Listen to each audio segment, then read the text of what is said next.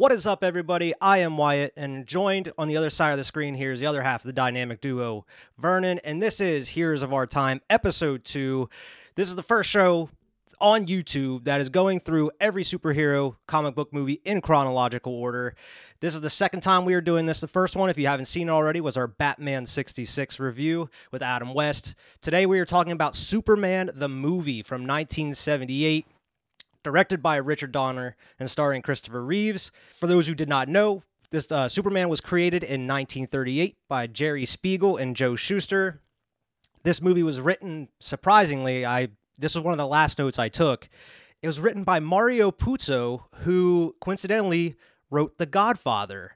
And he also wrote the screenplay for The Godfather. And he also ended up writing Superman 2 as well, because they were written at the same time. This was actually Superman 1 and 2 were supposed to be one movie, and they thought it was going to be kind of too clustered, too much in one movie, so they decided to split it up into two. That's why at the beginning of this movie here, it's a huge setup for the sequel, which we're going to most likely be doing next. I believe that's the next one on the list is Superman is the next 2. movie. Yeah. But yeah, I was very surprised to see that Mario Puzo was the writer on this movie he wrote the Godfather book, and the Godfather was made, I believe 6 years before this, and coincidentally starred Marlon Brando, who is in Superman the movie here at the beginning. So he went from Godfather to Superman. Yeah, which is very interesting. I mean, he did write the other Godfather books as well, and I do believe he dabbled in some other like screenwriting stuff as well. But these are really what he's most well known for, especially the Godfather.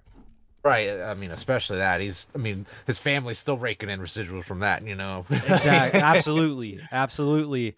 And Richard Donner, the director of this movie, he directed these first two. But man, what a resume. I mean, he directed The Omen, which was a couple years before this as well. It's a classic horror movie. He directed The Goonies. He directed all 4 Lethal Weapon movies.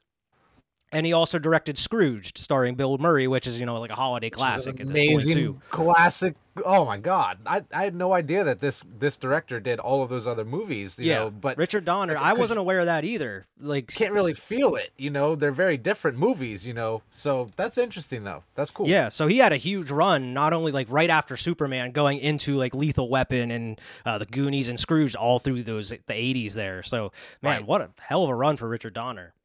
That's crazy, man. But obviously, we'll get into it a little bit more, but we both really like this movie, Yeah. It was one of the, obviously this is only the second one so far, but spoiler alert, I liked it better than Batman. I am right there in agreement with you. As much as I do like Batman 66 for its cheesiness and its campiness, this movie is just way better put together, way more like it's written extremely well. I feel the acting in it is phenomenal, and it's just, I don't know, it just has a certain feel to it. I feel like this is a movie I could just rewatch over and over again. Yeah, where it's like Batman, it's like you watch it once, you're probably good. Yeah, like I can't take too many. And we talked about it during the first episode there. Like we both watched Batman a lot of times because it took us a while to get to the episode to actually record it. So we kept refreshing our memories. So we watched Batman 66 probably more times than we should have. But yeah, hey, it is what it is. I watched this once to take notes, and I actually just went out of my way to watch it again, just to watch it again, because I really enjoyed it. And because it's been so many years since I actually watched this film, to come back to it, it was so refreshing just to kind of see the wholesomeness of it and everything. And just like it's not even campy, I would say. It's just, there's a reason this movie stands up there as one of the best superhero movies of all time still. I mean, this was made in 78 and still up there, even with, how bloated the comic book superhero movie scene is right now. Right, exactly. The movies we'll get to in 2035. Those movies we're going to be getting to way down the line, years and years and years. For all the listeners, you have a long time to wait for like movies that are coming out now. Endgame and Deadpool and all. We're gonna be like 50 talking about those movies. We'll get there eventually. I remember when it came out. We went and saw it in theaters. Oh, IMAX! It was great. But yeah, this movie was phenomenal. It felt a little dated, but obviously it's almost 50 years old. You know what I mean? So like, it really. what could you say other than that? So but Yeah, it was especially with those phenomenal. effects. Like some of the effects in this were somewhat groundbreaking, I feel like. 'Cause, I mean, you have like superhero, like because I wasn't a huge fan of like the Hulk TV show and stuff. I do believe that was in the 70s, but it was nothing like what they were doing in Superman here. They didn't have the budget that they were able to do with this movie. But I mean, just kind of getting into some of the, basics here. Christopher Reeves, as everybody knows, is Superman throughout like this 4 film series. He is the Super. And watching it again, I'm like, God damn, that is Superman, man. Like, I know we've had like Brandon Routh, which we don't really talk about with Superman Returns. And then you have, of course, Henry Cavill, who is a great Superman, but he just kind of, WB and DC did him dirty in the long run. He wasn't in great films, unfortunately. But yeah. Man, Christopher Reeves, he just has that presence about him. And even though the suit's just a spandex suit that he has on, it's a great design. Well, it looks like as realistic as you can get, what you would picture Superman wearing, especially in 78. You know what I mean? Like, It looks legit. It looks as good as it can. It doesn't look cheap or cheesy, really, at all. Exactly. It might to a 2023 eye, but it definitely did not back then when this was, groundbreaking as it was, But I completely agree. Christopher Reeves, like, just everything about him. And I've thought about it, like, with Robert Downey Jr. Like, it felt like he was born for that role. Like, he looks... It seems like that was his role. A perfect casting for it, and I'm glad that they went in this direction and ended up casting him. Unfortunate with everything happens later on, but still amazing casting. The rest of the cast was great as well. Do you want to?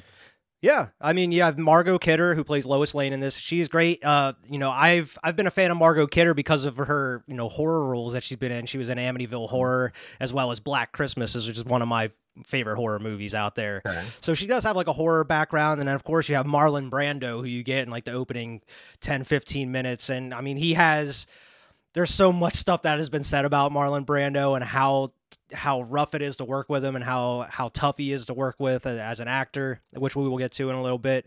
But I mean, we've already mentioned The Godfather. He's in Apocalypse Now, Streetcar Named Desire, but he plays Jor-El in this movie, of course, Superman's father. You have Ned Beatty, who is the right-hand man to Lex Luthor, the bumbling sidekick, I guess. Had to have that type of character in here. Yeah, every arch villain has to have like their bumbling like henchman that doesn't know anything. Felt a little out of place, not gonna lie, but we'll get to that. It just felt like with how serious Lex was this whole movie. I mean, he wasn't like super serious. It just felt like this dude, he really would hire him. You know what I mean? Like, this is the dude he would have by himself. Like, fuck out of here. Right. But... And, of course, you have the main man himself, Lex Luthor, played by Gene Hackman, who does an amazing job in this movie. Just chews the scenery. I mean, of course, he was in French Connection. He was in the Poseidon Adventure, Young Frankenstein, and like Royal Tenenbaums. He's been in a ton of stuff. He's a huge filmography. But, man, he is definitely one of the standouts in this movie with his performance. Absolutely. I thought so as well. I thought he was great the whole time. And I was just curious of how he was going to play it, so because this is my first time going into the movie. So I was really excited to see all of it, from start to finish. He has such like a calmness about him in a way, but his plan is so evil when you finally figure it out what it's really supposed to be. It's so sinister. And he's just so cocky where he's like, the greatest, evil mastermind in the history of and it's like, you don't even know what he's done up to this point to claim that crown, like what has he done all the way up to this point to say that he's the best evil mastermind in the world or something? Like, he must have been doing some diabolical shit. I believe him, honestly. With the way that the shit unfolded, I believe him. Who knows what he was up to? But he's just like, he's definitely like a comic book villain though. Like, he's so subdued, but he has an evil plan, and he has like the bumbling idiots around him, and he always like makes fun of them, goes out of his way. But he always asks them for help as well, and then he expects them, like, they're going to fail at some point. And then when they fail. He gets mad when they fail, and then he insults them a little bit. He's like, I'm surrounded by idiots and nincompoops, He said he calls them nincompoops like 3 different times. You surrounded yourself with these people, bro. Like, what are you talking about? You have no one to blame but yourself, and you're an evil genius. Like, you should know. Like, you're an evil genius. Evil genius, in quotation. Speaking of Gene Hackman, as everybody would notice, if you've seen this movie or if you've just seen pictures of it, Lex Luthor is not bald in this movie. He has hair. And it changes in every single scene that he's in, a different hair piece, because kind of reminiscent to Cesar Romero, who we talked about in Batman 66 as the Joker, where he refused to shave his mustache. Gene Hackman refused to shave his head, and he refused to wear a bald cap for the movie. I mean, of course, at the very, very, very end of the movie, he does have a bald head, so he must have agreed to it for one scene. But his idea was, I'm just going to wear a different hairpiece every scene of the movie, so it gives the impression that he's bald, but he wants to just wear wigs. He doesn't want to just be bald. I feel like they could have just got away with just doing, one hairpiece or something through the majority. I thought they were being clever. I thought, because I had no idea that was the backstory behind that. I thought they were being clever and like kind of dropping a little hint that he's actually bald by him having different hair all the time. But no, that was literally him just like, no, this is what we're going to do because I'm not doing that. Yeah, exactly. Exactly. And I mean, there is a point in the movie where like you see in his lair, I think it was Ned Beatty's walking around like his bedroom, and you see like all the wigs like up on the racks, and there's one like in the bed. But yeah, that was completely Gene Hackman. He's like, nope, not gonna do it. Sorry, we gotta have to figure a way around this shit. They did. And like I said, my dumbass, I thought it was planned. I thought that was part of it. Hey, you never know. So I mean, it fooled you. It fooled a bunch of other people though. So I mean, it worked to an extent. Paul Newman, who is, of course, a huge actor, through the 60s and 70s, everything. Apparently, he was offered all 3 roles, and he, not at once, he wasn't going to play all 3 roles, but he turned all 3 roles down of Superman, Lex Luthor, and Jor-El, Marlon Brando's character. He was like, no, I just don't want to do it. Sorry. They were trying to get Paul Newman in this movie, and he's just like, no, sorry, can't do it. Damn, that's crazy. I mean, hey, good for us, honestly. Yeah, that is what it is. I thought the movie ended up perfectly fine how it was. Yeah, it was perfectly cast. Steven Spielberg was actually originally offered to direct the film over Richard Donner. Coming off of Jaws. Steven Spielberg was a huge name in Hollywood at that point, and being a huge name in Hollywood, brought a huge price tag, and they were just not willing to pay that price to bring in Steven Spielberg to do this. But I mean, Richard Donner did a great job, but you also have someone that is, familiar with Steven Spielberg, and that is our boy, John Williams, doing the score for this film. Absolutely. Fucking amazing. You have the Superman theme that is classic. Theme. Everybody knows. And of course, for those who don't know John Williams, I mean, I'm sure you do if you don't know him by name. I mean, he's done Jurassic Park, damn near every single Star Wars movies, all the Indiana Jones movies, among, countless other films. And he's like 90 years old, and he has such a huge resume of amazing films. And every single score he has is instantly recognizable as a John Williams score. See, as we were watching the opening credits, because Kyrie watched it with me, he's just like, this sounds like Star Wars, and I was just, hey, you know what I mean? For a good reason. He's on it, but it was amazing. Like, that's one of the notes I wrote down was love the Superman music. And like, it was just, as soon as that came on, it was just like, yes, like that's what I wanted, Yeah, that intro it felt a lot like Star Wars too, like especially in the beginning with like the space and like the little miniature sets and everything they had built for like Krypton. A lot of it did feel kind of Star Warsy especially with the music and how like the blue credits were flying down in the beginning. It kind of like, it felt a lot like Star Wars. David Prowse, a lot of people may not know that name. He wasn't the voice of Darth Vader, but he was Darth Vader in the costume for the original Star Wars movies. So he actually went and trained Christopher Reeves to be Superman, get him in physical fit shape. Okay, awesome. Yeah, and they had to train him and everything because to fool the casting directors, Christopher Reeves apparently wore a huge, bulky sweater underneath his clothes when he went to the audition to kind of make him seem a little bigger. So I'm perfect for immediately after he got the role, he's like, all right, I gotta hit the gym. I gotta get shredded a little bit here. I gotta actually get these muscles now. Yeah. And it's so funny. Like, I always talk about this, like looking at like these 70s or 80s type movies compared to now, like bodies were so much different. Like Christopher Reeves is a fucking great physical shape in this movie, but he's not like where you see now it's like where you're a superhero, you have to be fucking shredded. You have to have like a 12-pack, like veiny muscles. Always sweating. always sweating. Where it's like compared, like looking at Christopher Reeves in the uniform, it's kind of like a dad bod type thing, a little bit. It's good enough. But he's still fit, you know? Yeah, he can still go out there and toss the football. Exactly. You know? Kick it to the moon, as you see. We'll get to that. We'll get to that. I bet I could throw these football over that mountain. He's fucking Uncle Rico. Yeah, straight up. The movie was filmed during the 1977 New York blackouts. So coincidentally, it kind of helped out New York in a way, because as they were filming throughout New York, they actually loaned their generators to the New York, I don't know if it was New York Times, but it was the New York Daily News at that point. So the New York Daily News was running off of generators that were being used for Superman the movie to print out their papers and everything, which is pretty interesting. Daily Planet. Yeah. They should have just printed Daily Planet on them at that point to kind of help promote the movie they were making. Right. That would have fucking, handshake deal right there. Right.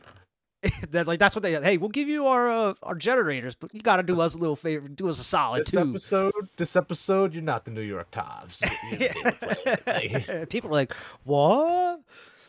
What's this? There's a Superman movie coming out? The other note I have here is the producers famously wanted this movie to be more slapsticky and more comedic. And for those, there is a director's cut out here. It's not nearly as famous as the Superman 2 Richard Donner cut, which is kind of the more recognized version of the movie. There is cut scenes from this movie that kind of insert more jokes and make it a little bit more comedic. I wouldn't say it's more slapsticky, but they do add some more jokes into there. But the producers kind of wanted to give that feeling of like a Batman 66, where like more jokey and slapsticky, and I feel like it definitely would have taken away from what makes this movie great in a way. Yeah. I don't know if it would have worked if it would have been more comedic. Yeah, I think it was fine how it was. It could have even done with a few less jokes, and I still would have been happy. Yeah, I mean, I think what's in there works really well because it feels natural. It doesn't feel forced as far as comedy. It feels very natural, and it's like, for the lack of a better term, kind of like cute comedy in a way. Like it's right. Nothing. There's a couple little risque type jokes in there, but like there's nothing too harsh for kids or anything. It's not raunchy or anything like that. But there's nothing that feels forced about it either. Like a lot of it feels just natural. Yeah, exactly. I agree. I just think like I wouldn't have liked it anymore. I probably would have liked it less if it was more like Batman 66. Even though I still like that movie, this is a whole different tone, Like I just wanted it to kind of stick in its lane there, I completely agree. I do have a couple notes, but we can hit them whenever we start talking about the movie here, which we'll just hop right into. We need to start with this intro before we skip over it or anything. But well, I was going to ask you, was this the first time you watched the film? Yes. Like overall? Yes. Really? Very first time I've ever seen it. Yeah. So I was going in completely blind. I mean, like I know a lot. I know like as soon as I heard the theme, I know that's Superman's theme. Yeah. You know what I mean? Like and Christopher Reeves and everything. So like I knew a lot about the movie. I didn't really know plot or anything though. Like going in, I didn't know anything as far as like plot or what actually takes place in the movie. So that was awesome. And as you'll see as we're talking throughout talking about the movie here, just there is a plot to it. Like there is a villainous plot, but like a majority of the movie is just like you have his origin, and then you just kind of have the setup in the middle, just like Clark Kent and like Superman. It's like a slice of life movie. Like kind of. It's like a hangout movie in a way. Like stuff happens in it, but it's very like low key for the most part. I feel like there's not a lot of too much crazy shit happening until like the very end. I completely agree with you. It did feel like it was a little bit kind of like on its own pace. Like it wasn't being pushed along by anything crazy. It was just kind of progressing on its own, All right. So everyone, here is the VHS description of Superman from 1978. The movie that the movie that makes a legend come to life. The planet Krypton is doomed. Only one man, Jor-El, knows it, and rockets his infant son to refuge on a distant world called Earth. As Jor-El's son grows to manhood, he learns he possesses superpowers he must hide from ordinary mortals around him. And so, disguised as Clark Kent, mild-mannered reporter, you know the story. But now comes Superman, the movie, and it makes us believe all over again, treating the tale not reverentially, but respectfully. This is a weird description. Director Richard Donner had a word for what he wanted. What the fuck is that?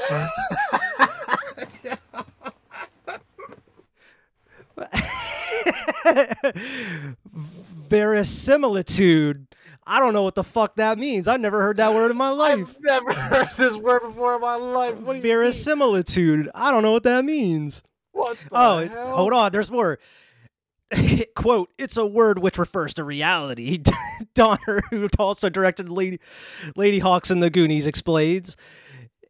I had it printed on big signs sent to every creative department. It was a constant reminder that if we gave in to temptation and parodied Superbad, we would only be fooling ourselves. Richard Donner. All on the back of the box. That's all on the back of the VHS box. Holy shit, like, man. Bro, we just needed a plot summary of the movie. We didn't need to know what Richard Donner's word. Yeah, I had to make up a word to describe the damn thing.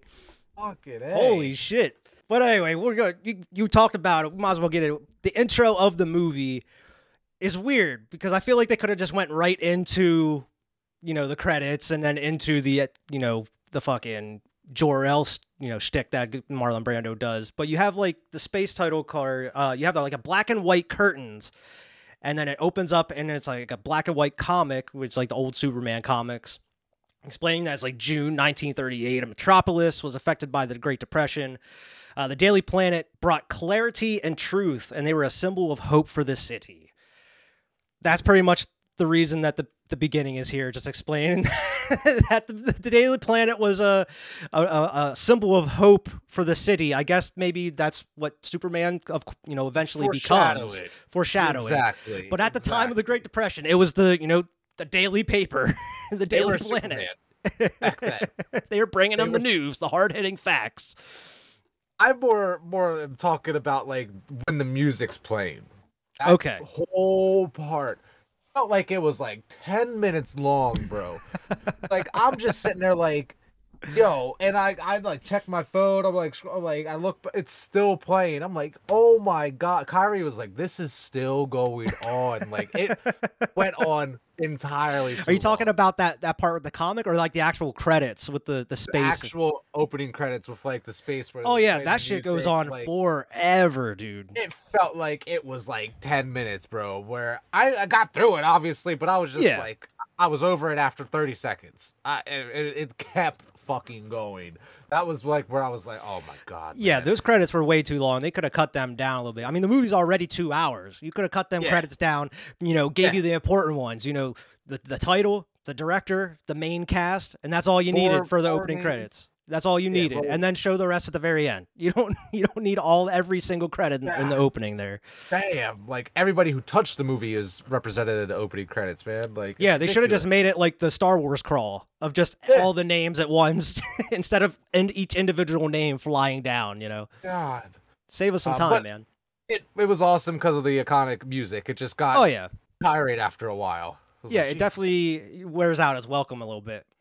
Yeah, but then you get to kind of travel through space a little bit. You travel past the sun of Krypton, or as Marlon Brando calls it, it's Krypton, the planet Krypton. And you get to meet Jor-El, played by Marlon Brando, who famously got paid $14 million for his role in this movie. He's only in the movie for 10 minutes. And $14 million in 1978 is a hell of a lot of money to be paid for a movie. $50 million nowadays, it's a shit ton of money, especially for only being in the movie for 10 minutes. Like what Robert Downey Jr. did in Spider-Man Homecoming. Pretty much. What I mean? Pretty much. Showed up for like 3 scenes, got paid $50 million a piece out, Like, but that's what's up. That's what you get when you get an actor like that, And famously, as anybody that's kind of looked into Marlon Brando, this dude did not bother to memorize his lines. He said, "You know what? No, I ain't about that shit." So during the professional, I don't need to memorize lines. So what they had to do for him, and I watched the documentary on the Blu-ray I have, like the making of, and they show this scene specifically, like when they're having the trial for, you get to meet Zod and what was the other? There's two other, Ursa and Non are the other two, but they're holding the trial for them because they're being held for treason. Zod tried to start a revolution and overtake the power of Krypton and for himself, and he was going to be the leader. But they were filming that scene, and right over top of the camera, they had cue cards for Marlon Brando to read off of, and then later, towards the end of his scenes in the movie, when he's placing old baby Kal-El in his little ship to go off, they famously put all of his lines on the baby's diaper to read because he's looking straight down when he's talking to him. So he's reading the lines off the baby's diaper. But even, through The Godfather, there's a famous picture in The Godfather of, I forget who it was. It was Tom. The character's name is Tom. I'm blanking on the actor's name.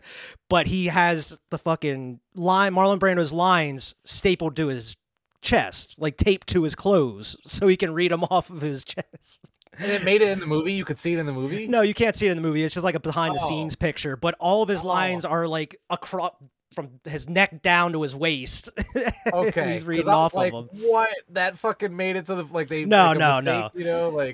But yeah, it was funny seeing in the behind-the-scenes of the Superman movie of just like them having cue cards. And his reason for it is because it feels more natural. You don't know the lines and you're not just kind of going through the motions.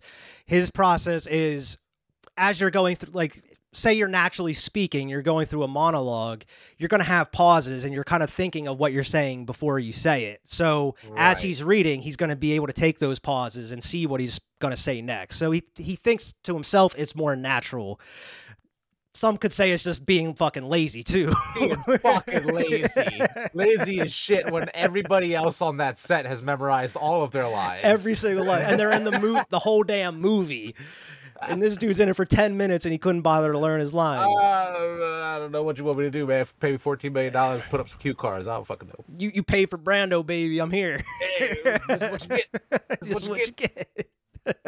And famously, Brando is also the one that came up with the concept of having the S symbol as a family crest of like Jor-El and Kal-El and all that. It was originally going to be just Superman's symbol on his suit. That Superman stands for Superman. But Brando came up with the idea of, it's their family crest. That's why he wears it at the beginning too on his suit. It's not just Superman. I didn't know that he came up with that little idea. You know what I mean? That's pretty cool. Awesome. Yeah, I thought that was so. I guess kind of paid for it a little bit. Like the 14 mil went to something else a little bit. Like, it was kind of a good idea, man. We'll incorporate that going forward, I guess. Consider it like R&D. You know what I mean? Like, he's like, don't worry, I'm not going to charge you extra for that. You can keep that idea. Keep that one. But yeah, Jor-El accused Zod and team of treason because they want violence and destruction. They want to establish a new order. Zod as the leader. They are unanimously found guilty, and I love that, like the way that it's shot. I mean, first you have that zoom in of like it looks like the fucking crystal planet. Krypton looks so weird; it's all crystally and white and shit. And then you gotta dive in, and it's like all black in that court, and the weird like dark faces. It reminds me of like V for Vendetta, the dude's like face projected up on that screen. But they're like guilty. And then he's like, well, it's up to you now, Brando. Like, you're the one that's going to be putting me to death then, or you can join us. Or you can kind of be by my side. We could take the plan over together. Nope, I'm good, man. What is that zone that he sends him in? The Phantom Zone. Yeah. Phantom Zone. I thought so. I just didn't want to get it wrong because they're in prison in the Phantom Zone, which it's like a never-ending like death or something. I forget I think that's what they called it in the movie.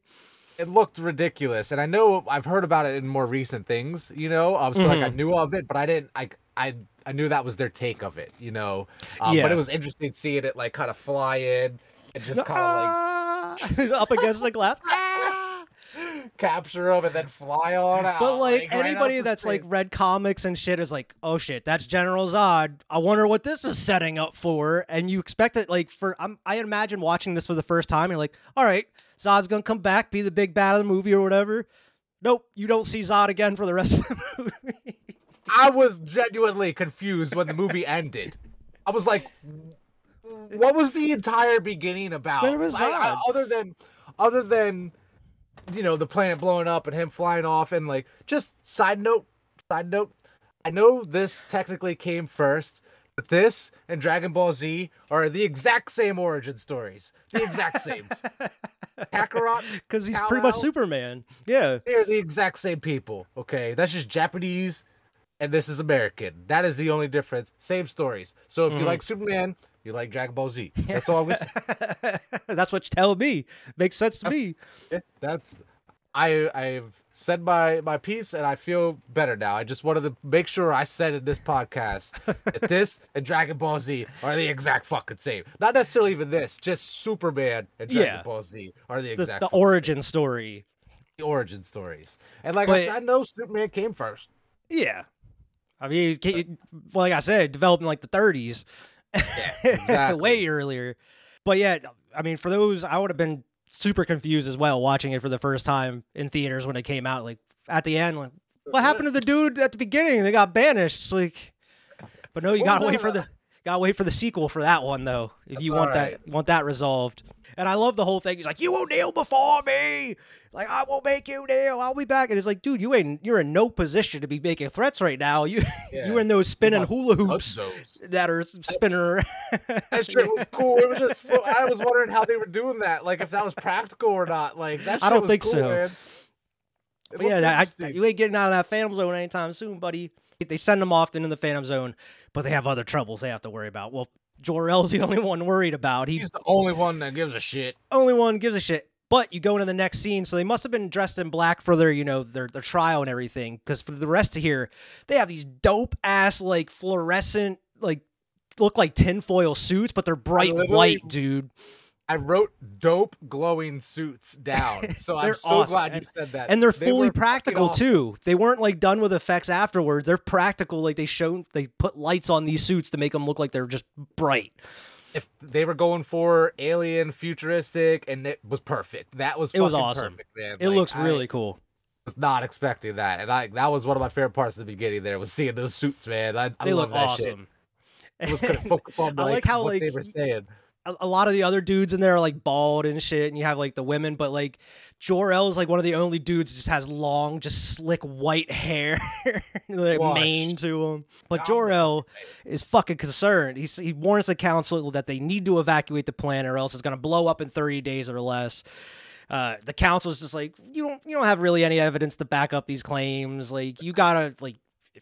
You can't just go out and cause a ruckus. You have to swear to us now you're going to, stay on planet. So he's like, fine, I swear, me and my wife will remain on the planet. We're not going to cause a ruckus. He has fingers crossed behind his back. Don't worry. Okay. Me and my wife will stay here. Yeah. Don't worry about us. But they said that they would accuse him of an insurrection if he tries to cause a panic and warn the people. So what else does he have to do? He knows the plan is going to blow up, so him and his wife go back to, like, I guess their room, I guess. It's dope. It has all these crystals, and, like, they have that bed of crystals in the middle that they put a little Kal-El in. And they have him wrapped in, like, the Superman suit, like the red, white, and blue suit, which is, I thought it was weird, because of course that's how he gets a suit, but nowhere else on this planet are you seeing any of these colors. Everything else is, like, white, or crystal or something. There's no red, white, or blue anywhere in this planet. So like, how did they get like this suit to wrap him up in? Or like, why would they use that? It's just kind of, a reason to give him a suit, I guess. I guess they kind of had to shoehorn that in there. Like, oh, this is what he was wrapped in as a baby, like. Mm-hmm. But this is such a great scene as well, even though he's reading the dialogue off the baby's diaper as they place him in there. But they want to send Kal-El to Earth. And they call it primitive, and it's thousands of years behind them. So they're calling it primitive. He also warns him of the differences, and he's like, "You will not be alone. You will never be alone. I will be there to guide you along the way." And it's such a great speech he has. All that I have, all that I've learned, everything I feel, all this and more,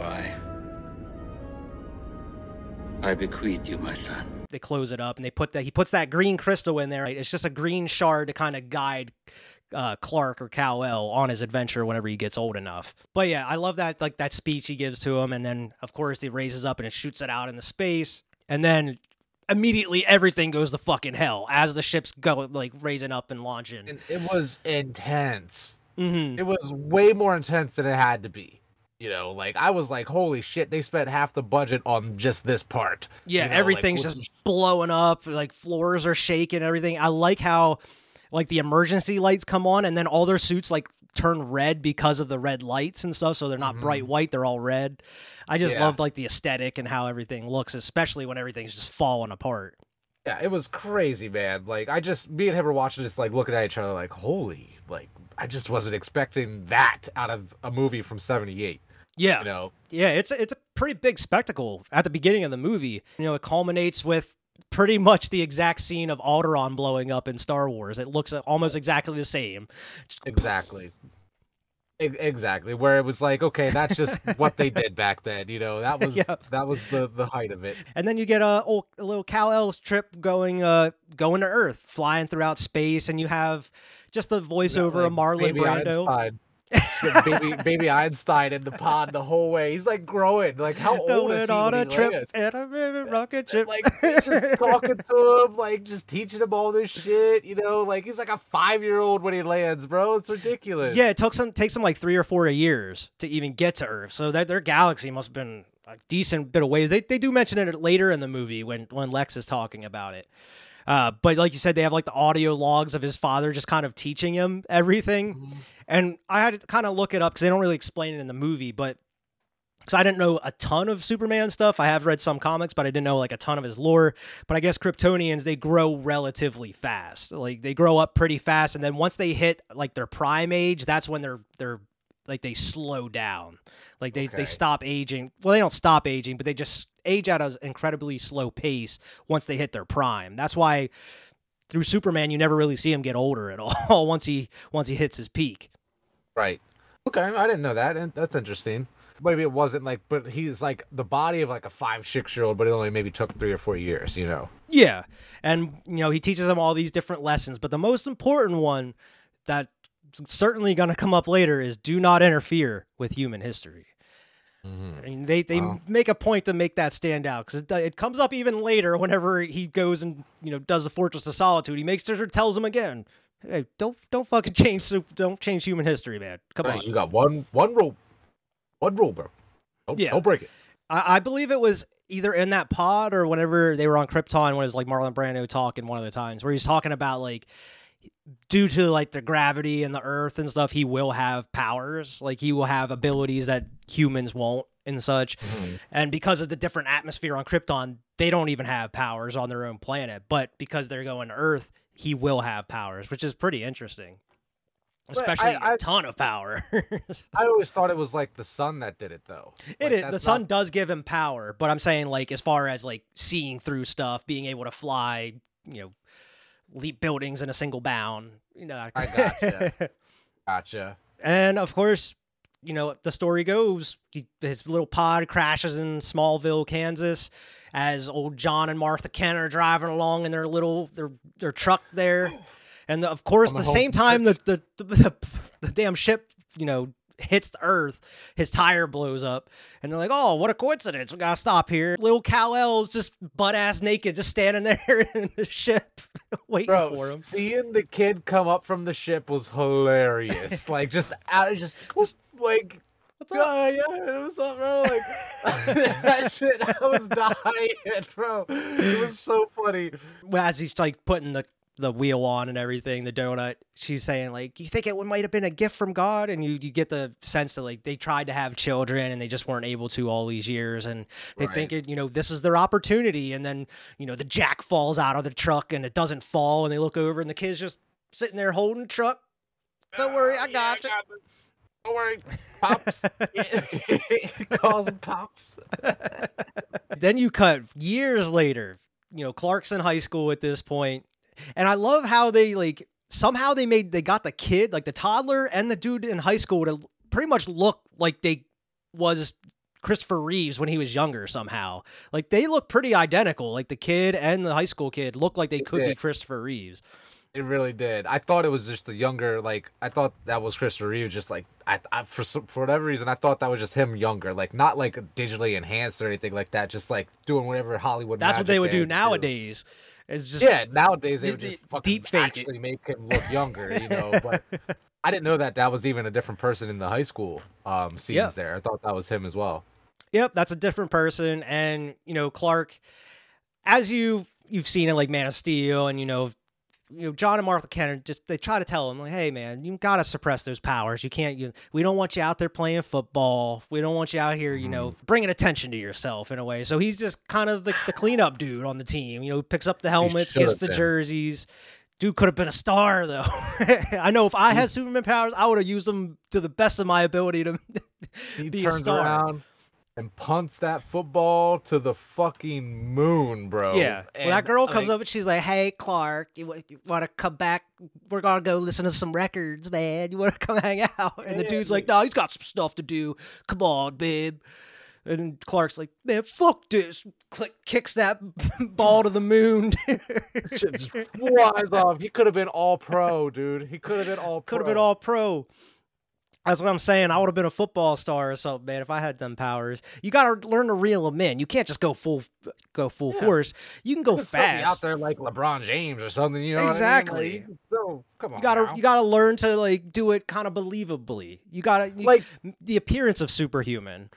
The movie The Incredibles. Do you remember the movie The Incredibles when Dash is doing his relay races? They're just like, no, go, no, exactly, like that. He's gonna slow down, and he's like, what? He's looking at him. They're like, go for second, and he gets second place. Like, yeah, cool. Like, you know what I mean? Like, it is what it is, man. Exactly. I'm glad you brought that up. Afterwards, he's like, you know what? Fuck this, and he's just fucking takes off, and he's like, I'm gonna race back. And the running looks so awkward how it's done. Like, it looks like he's like kind of constantly tripping over himself while he's running, but he's like running alongside that train as it's going down.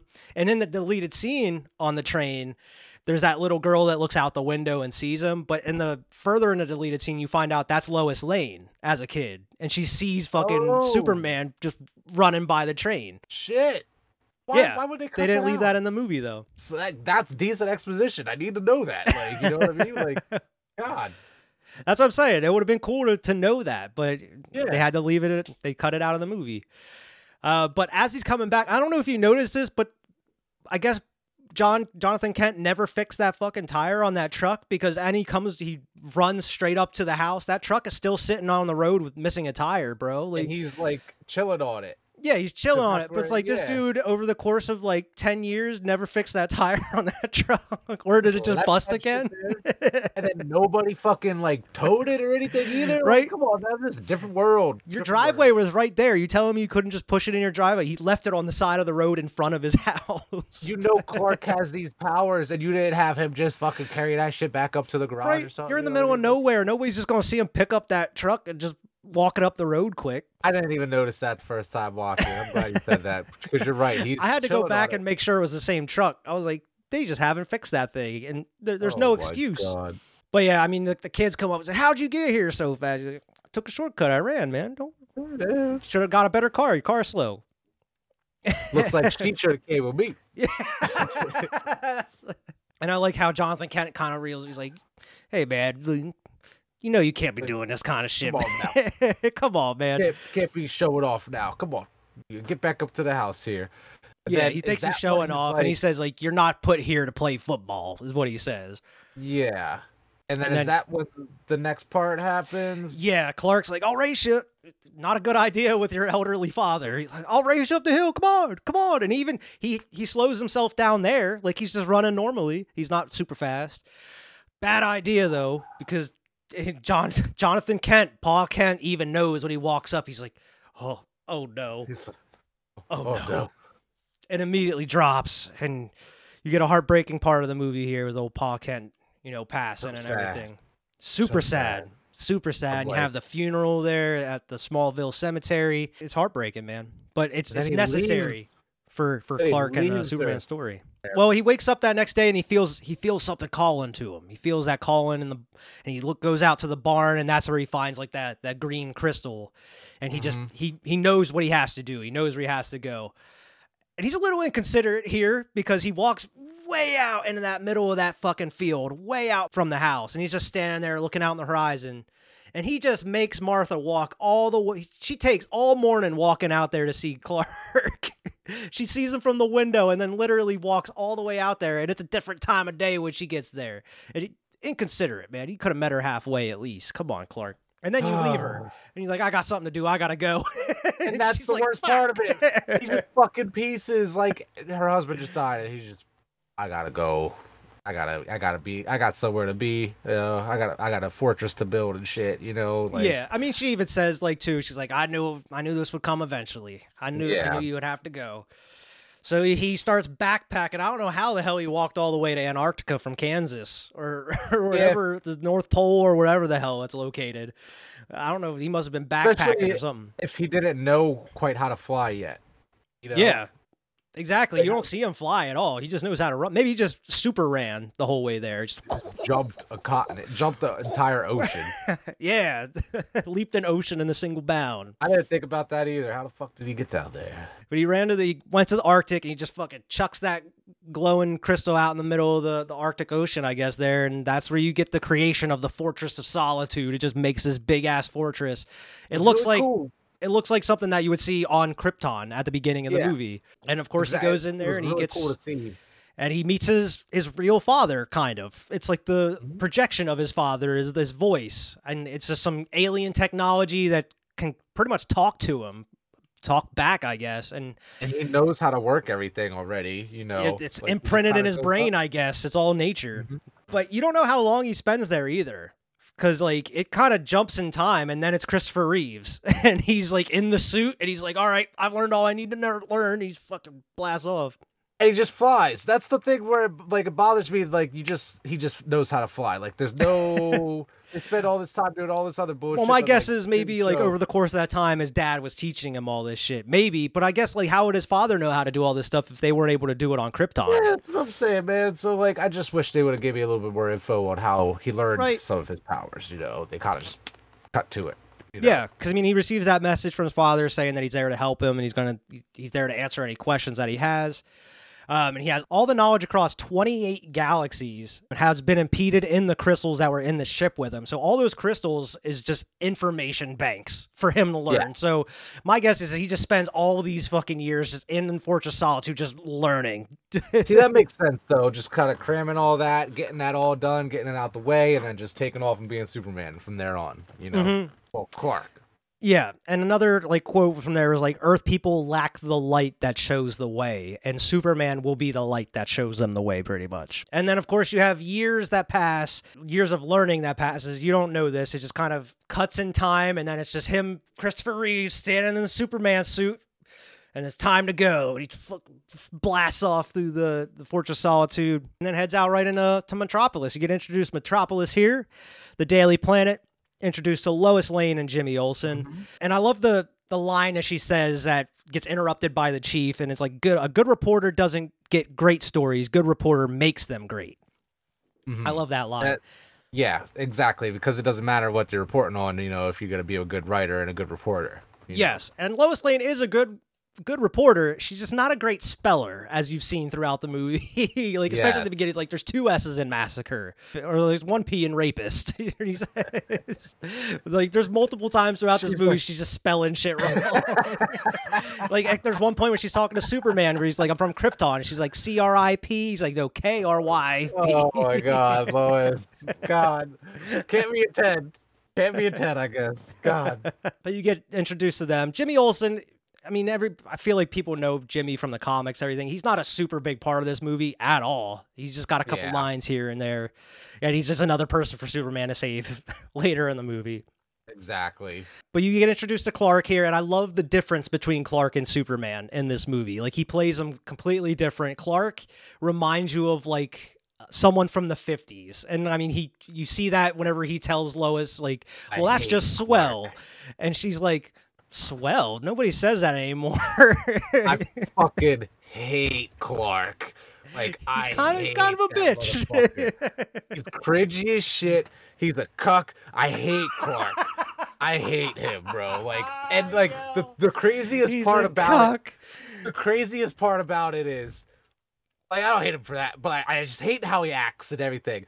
And like, Superman is completely fucking different. Completely different. I mean, that's what he has to do, so nobody figures it out. I just it goes so far. I'm sorry, Lois. And I'm like, Clark, what are you doing, man? Like, what's the goal here? You know, is it like literally just to throw her off so much that she like doesn't want Clark, or like not really, because he tries to date her as Clark eventually. So it's like, I just think he tries to do he tries to just be a different character than Superman. I guess his Clark is like his version of humans, maybe in a way. I Yeah. guess He's like exaggerating it, it's like the Going Dave too Chappelle white guy impersonation. way too far. Exactly. Where it's just like, dude, what are you doing? What are you fucking doing? I love that scene though. Like he gets, I like the chief too. The chief's a great, like the chief of the Daily Planet. There, he seems like a great character. I like the guy that plays him. But I like, can you open this? And he's sitting there like struggling with that bottle, or like Lois like bangs it on the desk and he opens and it just shoots everywhere. And she's like, "Oh, I'm sorry." He's like, "What does he say?" He's like, "Oh, I know you wouldn't purposely make a fool out of a stranger for no reason." I'm thinking to myself, like, what did she and him both think was gonna happen? We were like, yeah, bang it on a desk. like, come on, bro. Like, but even still, I did not like Clark. I did like all the scenes with the Daily Planet, with Lois and, like you said, the chief and all that. It was pretty cool. He's super interesting to clumsy. see. Yeah. But I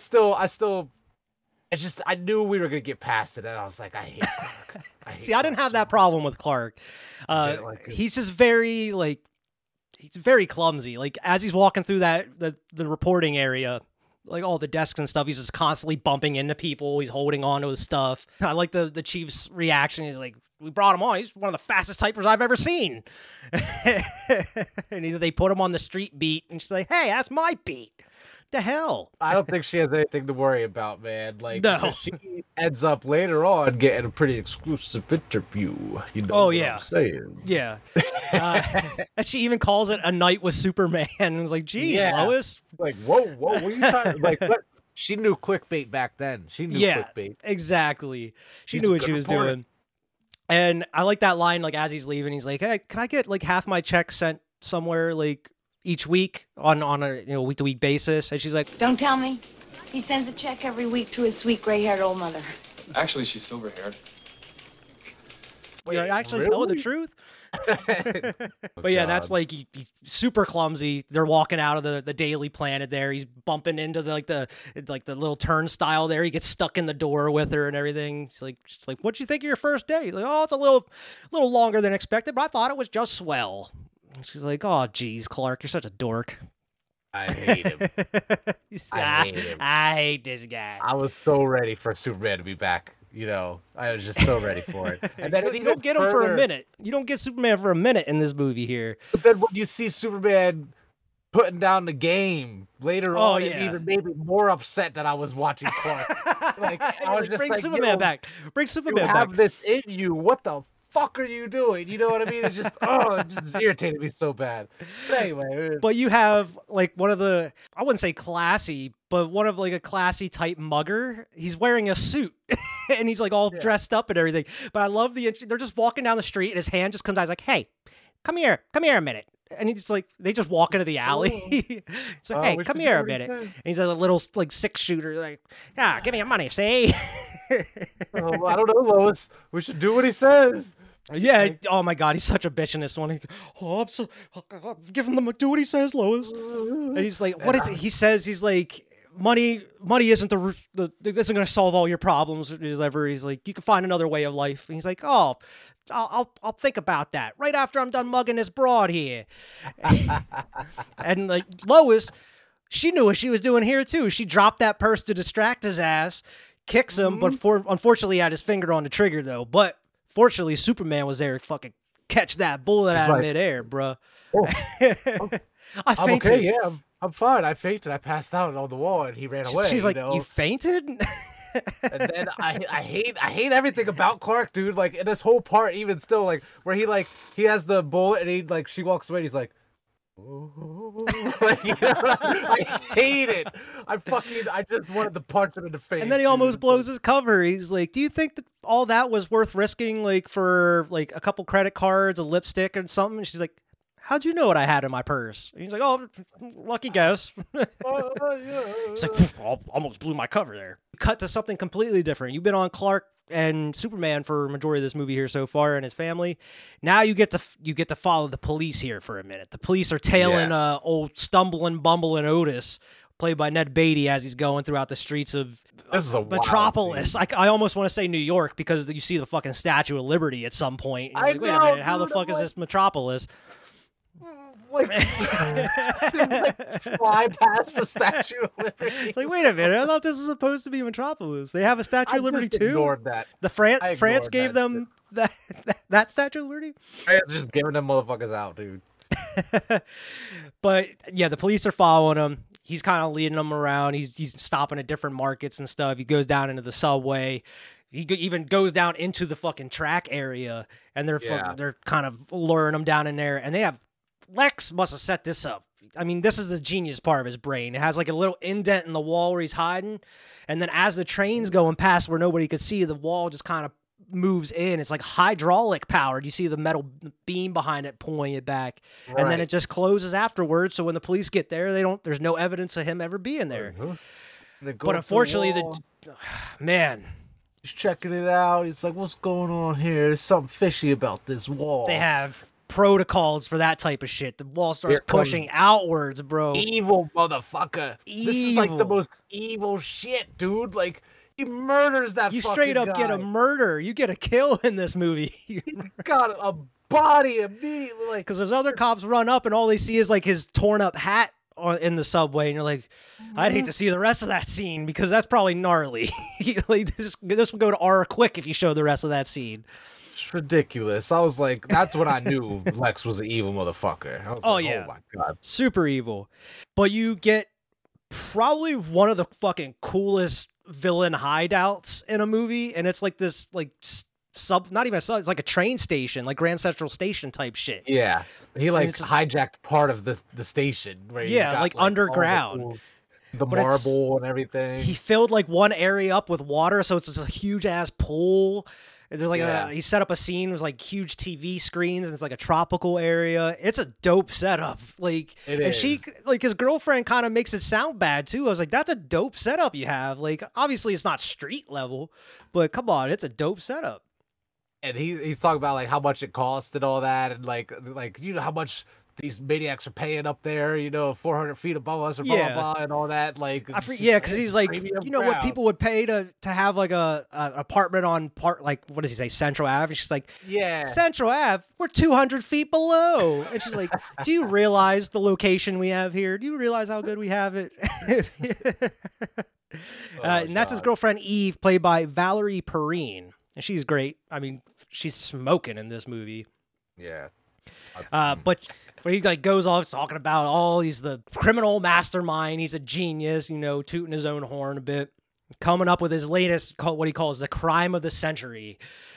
And it involves real estate for some reason. You don't really know why as of yet. And it's a pretty good plan. And like I mentioned before, I love that scene. Like the line he says, he's like, "Why, it's the most brilliantly diabolical leader of our time, surrounding himself with total nincompoops." I'm back, Mr. Luthor. Yes, I was just talking about you.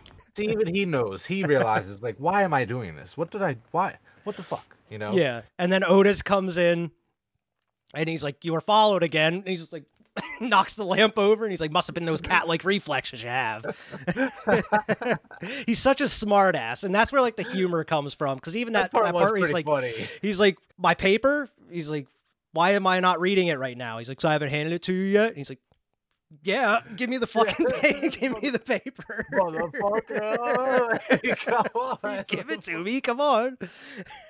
He is a smart ass, and I'd love it. Lex was probably my favorite character, man, in the whole movie. But yeah, that's where you just kind of get introduced to the villain. You get that he has a plan, an evil plan going involving real estate.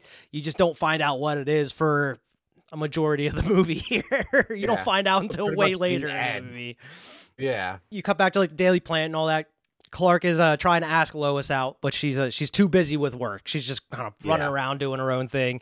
He's like I mentioned, he's so unaware of his surroundings and kind of clumsy. He walks straight into the women's room with her. She's like, Clark, come on. Like, women. Come on now. He's like, oh, sorry. She ends up having to go. She's like going on she's reporting somewhere, and she has to get like on a helicopter to go somewhere. But that's where, one of the first huge set like action pieces of the movie is here. And it's just a weird string of events that happen. She gets on the Daily Planet helicopter, and that cable on the helipad is just shaking loose, and then the metal brackets break, and it like wraps itself He has the around the worst landing luck. gear of the helicopter, which as they try to take off, it just fucking yanks them all around. And you would think you could just sit the bird down when you find out you're attached to something. But no, that dude's just like, I don't know what's going on. Oh, shit. Hits the helipad and knocks his ass out. So he's just slumped the whole time. The helicopter's over the railing on Lois's side. So her door's open and she's just looking straight down at the ground below off of a skyscraper, screaming her head off. And then, Clark comes out the bottom of the building. He sees all the ruckus and the commotion going on. He's like, oh shit, someone's in trouble. He sees Lois's shoe falls out and hits the concrete. And I love this part. He runs up to the phone booth. And it's too he's just short. like- It's like a half a phone booth. He's like, like, I love that. I love that fucking little, like, I'm glad they left that in the movie. They didn't cut that shit out. You know what I mean? And then he goes to like the revolving door and it just, yeah. and you even have the dude like, man, those are some nice threads, man. Lois falls out and then you get, he ends up catching her midair that, saves her. And I love that line too. She's like, don't worry, I have you. And she's like, you have me? Who has you? Like, just looking around like, that's a classic line. Classic. And then the fucking helicopter drops down. No problem. He catches it with one hand, bro. Shit. Shit. Gently sits it down on the helipad. Everything's good. Don't worry about it. That's like the world's first like introduction to Superman, more or less. Like the first time they're really seeing him in action. And I love where he's like, don't let it discourage you. He's like, statistically, flying is still the safest way to travel. And she's like, who are you? He's like, a friend. He flies off. Flies off. And this is where you just get pretty much a montage of him just flying around the city, stopping crimes as Superman for a minute. Being Superman, Being Superman, yeah. Doing the things that he was put on this planet to do. Yeah, you would feel like he would be doing this shit regardless, even if he didn't have to help Lois first. Like, when he left Daily Planet, he would have been going out. Exactly. Yeah, he was already on his way to go do this shit. Just so happened he needed to save Lois first. But Lois is always getting into shit. Always getting into shit. But she's a reporter, man. She's always getting in the thick of stuff. I guess that makes sense, but I just feel like she's got the worst luck. She does. She definitely has the worst luck. I mean, she had a terrible pilot, first off. I mean, you lift off and you feel like something's holding you down. You got to land that bird, man. You can't just keep trying to force it. Like, don't worry, I'll get it eventually. But you have the jewel thief that's like old school style suction cupping his way up the fucking glass. And Superman's just standing on the glass, just like, come on, man, what are you doing here? What are you doing? And the dude's like so freaked out, he fucking falls. And Superman catches him at the bottom. He's like zips down and catches him. And I like the guy is sitting in the office. He's like, he looks around and nothing's there. He's like, nah, couldn't be. Yeah, because he sees like all that shit happen, just that's like the little bit of like the 70s humor. Like, I loved it, man. I love that. If you notice, Superman's cape isn't outwards either. It's stuck to him the whole time, even though he's vertical on the building. His cape isn't outwards. Filmed it, you know what I mean? They filmed it like straight up. And then you have the armed robbers that are getting away from the cops and they're having that shootout in the car. They get on the boat, driving out in the middle of the river, I guess, there in Metropolis. Dude just flies right out. Dude tries to hit him over the head with like a crowbar. He's like, ain't gonna work, buddy. Sorry. Come on now. Bad vibrations? It's a cheesy line, Superman. So cheesy, but that's what I expected. Yeah. But he leaves. He doesn't just take the people back to the police station. He drops the whole damn boat in the middle of the street with the criminals He's there. like, here. And then you have a small little thing, not even a crime. He just goes and grabs a cat from the tree for the little girl, like a fireman would. Superman has time for everyone. Everybody. He's faster than a speeding bullet. And I was surprised they didn't do those lines in the movie. He's faster than a speeding bullet. Especially being the old movie that it is, like that's the type of like the lines that we would get, the classic cheesy lines, things like that, A little disappointed on that, but that's okay, like I said, it seemed like they were trying to take a more serious tone with things anyway, Yeah, definitely. You also have the lightning that strikes the plane and it takes one of the engines out. And they're like, oh shit, we're going down. And then the dude looks over and Superman's just kind of acting as the engine. I would feel like it would be easier for him to actually like grab the plane and just kind of glide it down, holding it with one hand. fucking engine, like, and help. Like, and the pilot looks out and he's like, looks back and he's like, what do you see out there? He's like, fly, just fly. You won't believe me. Just try. I ain't saying what it is. Just fly.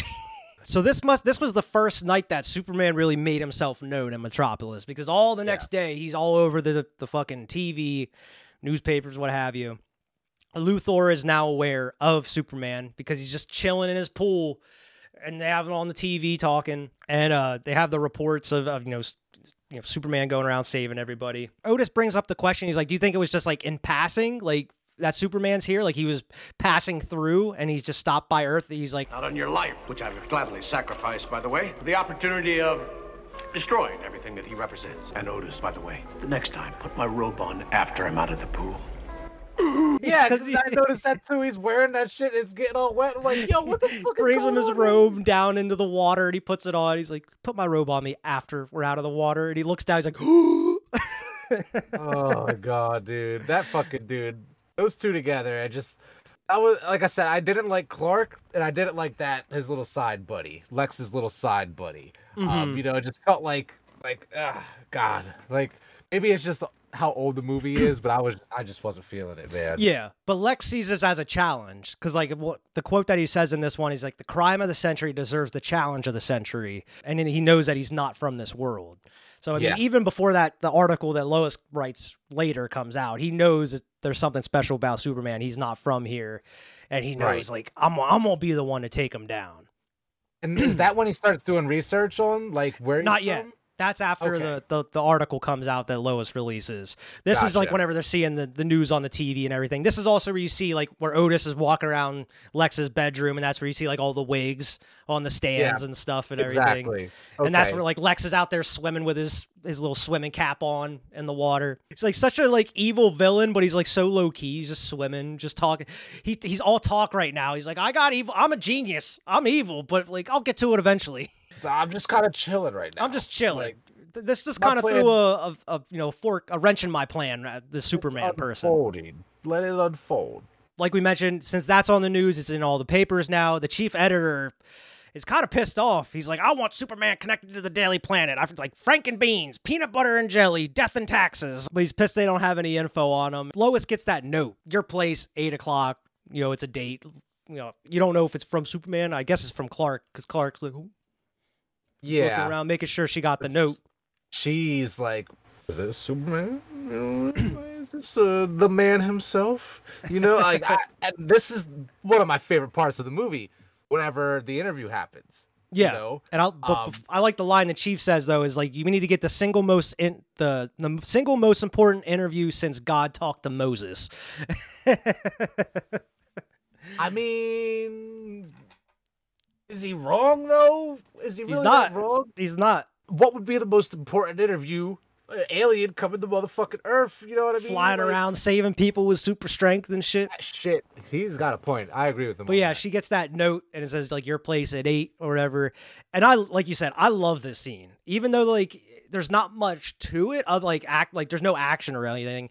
But I just love the dialogue, and man, the chemistry between Christopher Reeve and Margot Kidder is phenomenal. And to see her acting like all kind of like flustered and stuff like Clark is, like it's a whole different dynamic there. And then seeing Clark with the game, I'm telling you, like, Clark got, Superman got game. Superman putting some moves on. Superman was putting the moves on, and like Superman's the type to open a text and leave you on red. You know what I mean? Like, and you could tell Lois was thirsty too. Lois was all about it when she saw him. Clark knew that she was thirsty. He was playing right into it. You want to fucking take a little trip? She's like asking him the questions, like, "How old are you?" And he's like, 20 to 25. Like, given that the range is so that nobody can really pinpoint who he is. And she even lets it slip. She's like, "How big are you?" And she's like, how tall are you? And how big are you? How tall are you? About 6'4". And I was like, "Whoa, Lois, hold on." Whoa, I didn't even catch that. He's like, And then she even asks him, like, "Are your bodily functions normal?" And he's like, "Excuse me?" I do remember that part. And she's like, do you eat?" And he's like, yeah, I eat when I'm hungry. Yeah, I eat when I'm hungry. When And I'm it's hungry. like, I'm hungry right now. But I like you get to some of his power, like at least one of his powers in that scene, because she lights up that cigarette and I forget what the line he says, like, oh, smoking's bad for you or whatever, Superman, And he two just- shoes. And she's like, oh, let me guess, lung cancer. And then he sees like x-rays and sees her lungs and she's like, not yet. Not yet. Fortunately, like, we're good. And she asked him like, what color her? He's like, Yeah, so you could see. she through asked my him about clothes. it. You could see through stuff, right? And he's like, yeah. And she's like, what color underwear am I wearing? He's like, I can't see, right? She's like, is this flower pot lead? And she's like, yeah. And he's like, oh, I can't see through lead or whatever. Oh, 'cause she says like, oh, did I embarrass you? And he's like, no, I'm good. And then when she backs away from the planter, he's like, pink. And she's like, what? And he's like, pink. And she's like, oh, did I embarrass you, Lois? He's playing that game right back. Side note, I think that's a pretty lame disadvantage to have if you're Superman. Like you can't see through lead of all fucking things. Out of all like, things. I know that shit is like, stops x-rays and all that shit, but I just feel like you could do so much other fucking shit. Like we'll get to what he does at the end of the fucking movie, but you can't see through lead. You can't see dude. through lead. But that plays an important role eventually too. It does. He does. Also, and when you're watching this, you're also like, all right, you may be revealing a little bit too much information here, Superman. but the lead thing's also a breadcrumb, so maybe he kind of like, not that he did it on purpose, but like, it's a good thing that he knows that disadvantage, because if others know that disadvantage is one that he has, you'll see later on in the movie. You know what I mean? Like, it's just, I kind of like that, how it does. I like how it wasn't pointless. Yeah. Other than the panties thing, you know what I mean? Like, Yeah, that was just there for some slick moves type shit. Are you feeling it, Mr. Krabs? Well, I mean, like, first off, she's wearing like a nightgown to an interview. She knew what she was doing. She knew she was meeting somebody at 8, and she chose to wear like that nightgown. Like, come on. That's what I was thinking. Like, she in her head, 110% was already thinking it was Superman, and prayed for Superman. She has a nice ass crib though too. That porch is huge and got plants all over and stuff. It's nice. In New York, that shit mad expensive. Mad expensive. She's getting paid well at the Daily Planet. But she asks him if he wants a drink. He's like, I don't drink when I fly. Just such a square, super bad. It's all right though, because like when Superman says it, I like it. I'm like, oh, yeah. But yeah, like during that whole interview, he's like laying the moves on. He's sitting there, just like leaned back in the chair, just talking with her. She asks him if he's single, and he's like, "Believe me, Lois, you'd be the first one to know." He's like, "Damn, Soups, laying on thick. Damn, Soups." This motherfucker's dying all over the world. He's sitting here just fucking doing this interview. That's what I was thinking about. There's tons of other crimes going on, and he's just sitting here putting the Mac down, popping off all over, and he's just like, yeah, he's just chatting it up. I eat when I'm hungry. Like, get the fuck out of here. I like I said, this is probably one of, like, if not my favorite, my second favorite scene of the fucking whole movie. I love this whole part, even the part when they start flying. Mm-hmm. Yeah, I mean, he explains where he's from, and then it's kind of corny, but he's like, I'm here to, she asks what he's here for. He's like, I'm here to fight for truth, justice, and the American way. Yeah. And she's like, oh, that can't be true, or whatever. He's like, I never lie, Lois. He's like, damn, Soups, you're perfect. You're the perfect man, I guess. It's just so crazy. It's just like, and the American way. And the American way. Not for humanity. Not for humankind, like mankind. Just the American way. The American way. Like there's no other place on Earth other than just America. Like he doesn't go, like does he not fly to Europe to save, like he doesn't go to Africa, he doesn't go to China. He just takes care of the US, man. That's his jurisdiction. American. If there's a world war, is he on our side, I'm hoping, is that what I would assume so. You don't even need the army, bro. You just send Superman. Yeah. Send Soups. He's fucking fine, But I got questions around this part here, because he does take her for a ride, and they should have just, I mean, this was way ahead of time, but I could just easily insert a whole new world from Aladdin. A whole new world.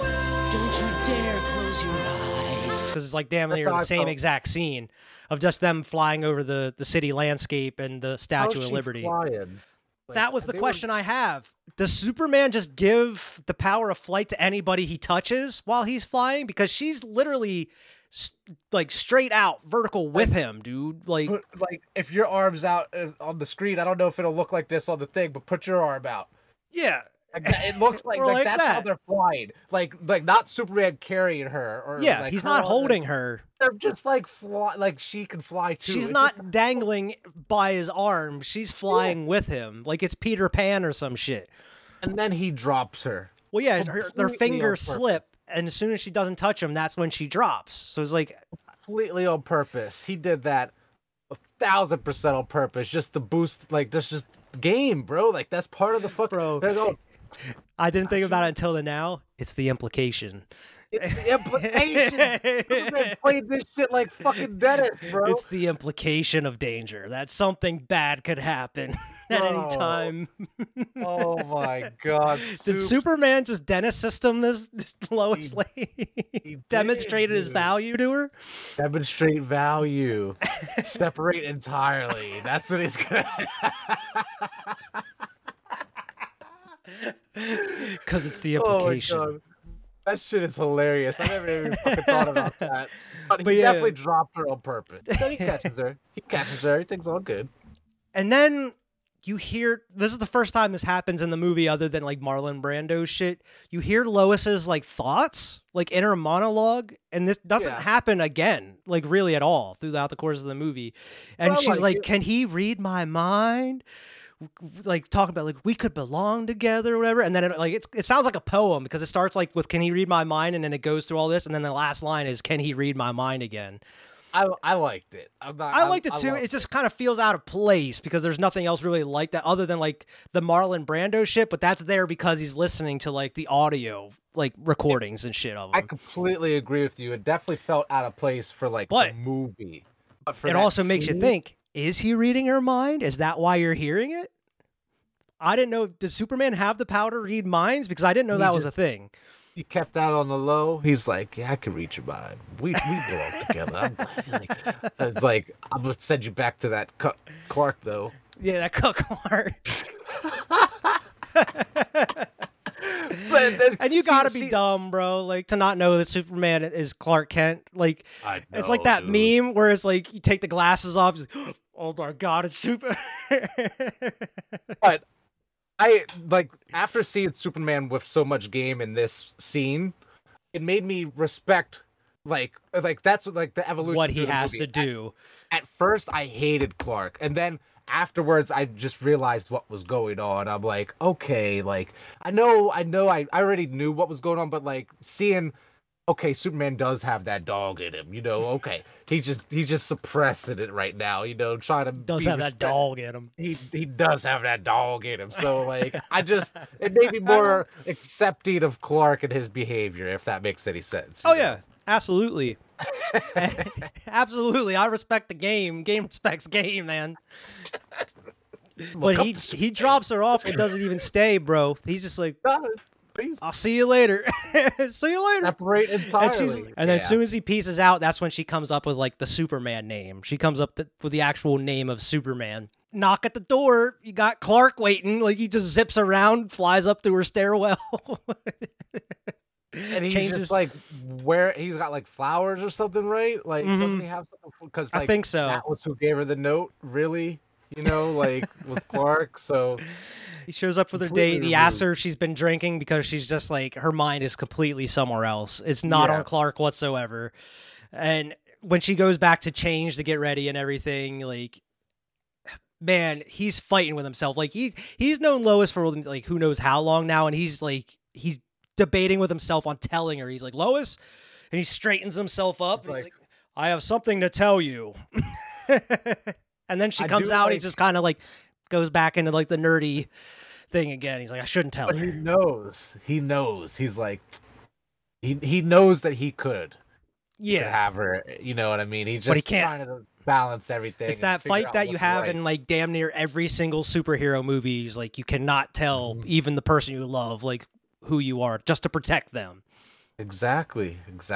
So he's got to try to make it work with Clark. But I just don't understand why you got to act so fucking... Why so dorky? Yeah. But yeah, the next day you get the article, My Night with Superman. When that was interesting headline. I would pick up that paper. Yeah, bro. like what? Like everybody is buying that shit. This is why she has that penthouse up there with that giant deck up there. Exactly. You know what I mean? Like, gee.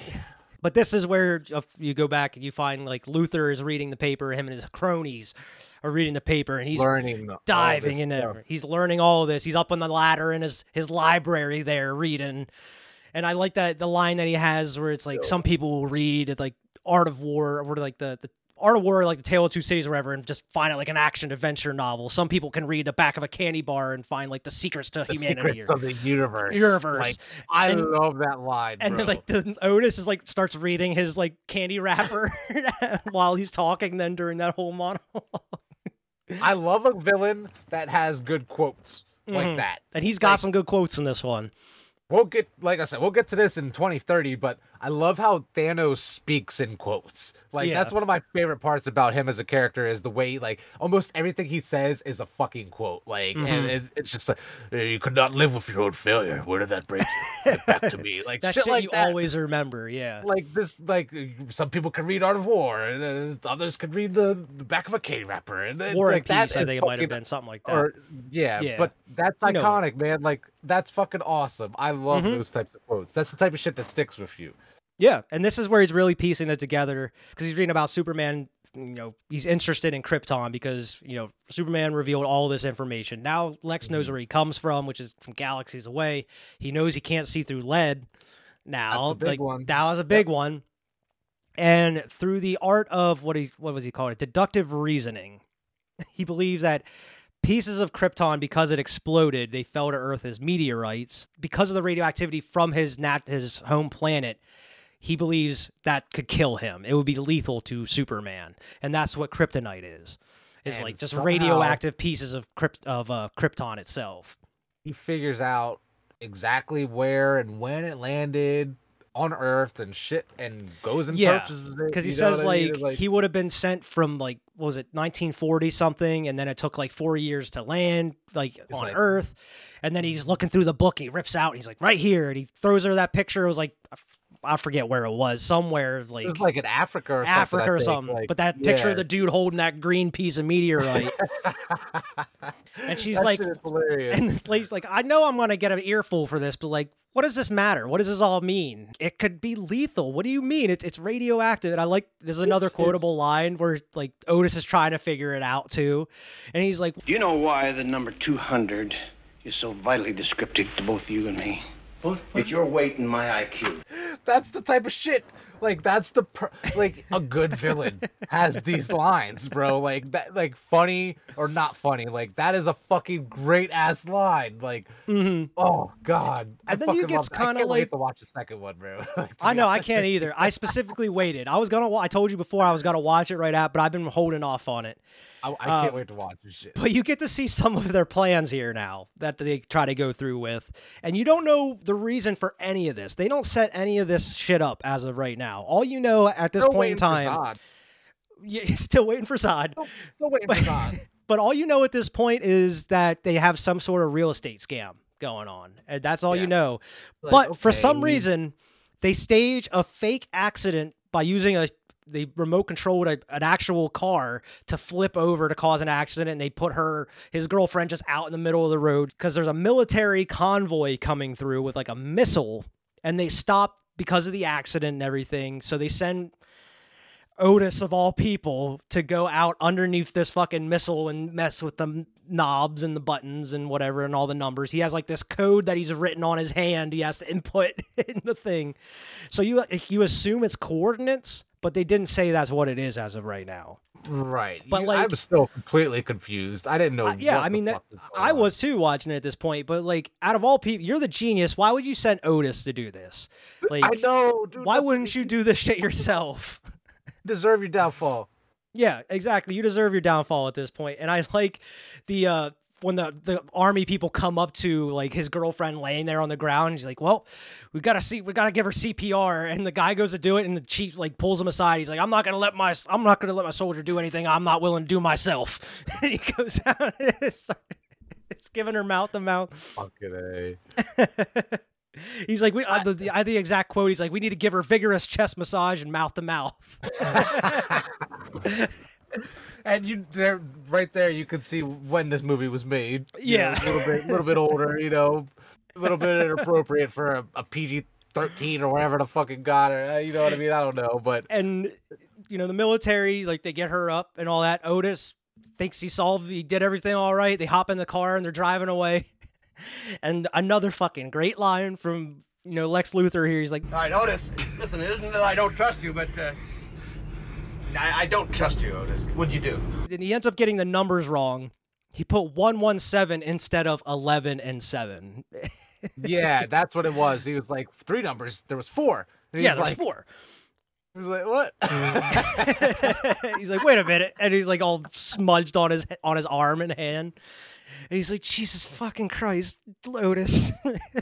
I'm sorry, boss. So they have to try again at this point. So they try again by posing as truck drivers, hauling an actual trailer.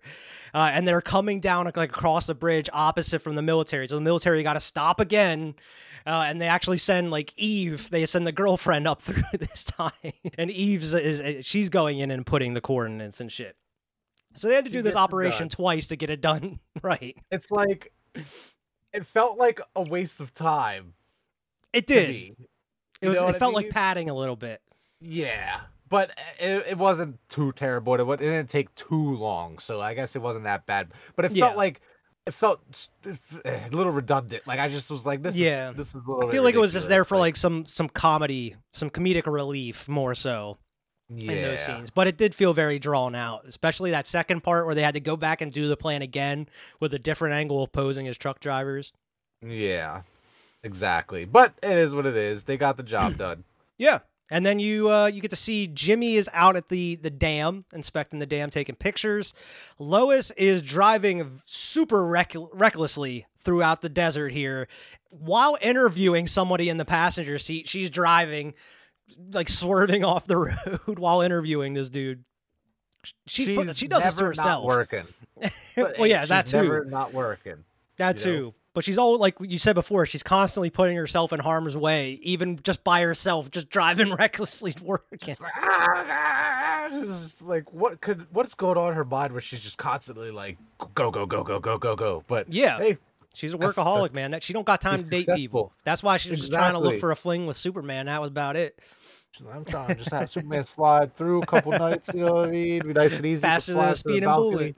Yes. Hopefully not for her sake, bro. You cut back to Clark. He's back at the Daily Planet. The chief tells him that they're looking into a land fraud deal, which has been going on. He's like, some wackos buying up all this tons of land at ridiculous costs, and nobody knows why. There's nothing out there. And he's like, people are crazy, whatever. I never understand it. And then you find out that somebody broke into the museum and killed 2 guards and stole a meteorite, which you don't see in the movie, but you know that they killed 2 other people. Like, Lex Luthor kills 2 people to steal that meteorite. 3 bodies now. 3 bodies in this movie so far. One is pretty much on screen, kind of. The other 2 are off screen, but it's just in passing. So they're ruthless. They may sound like bumbling idiots, but they're just out here killing people to get what they want. Why would they show us the hijacking of the missile twice and not this scene? Show the first part, and then instead of having them posing as the truck drivers, do the museum shit where they get the meteorite.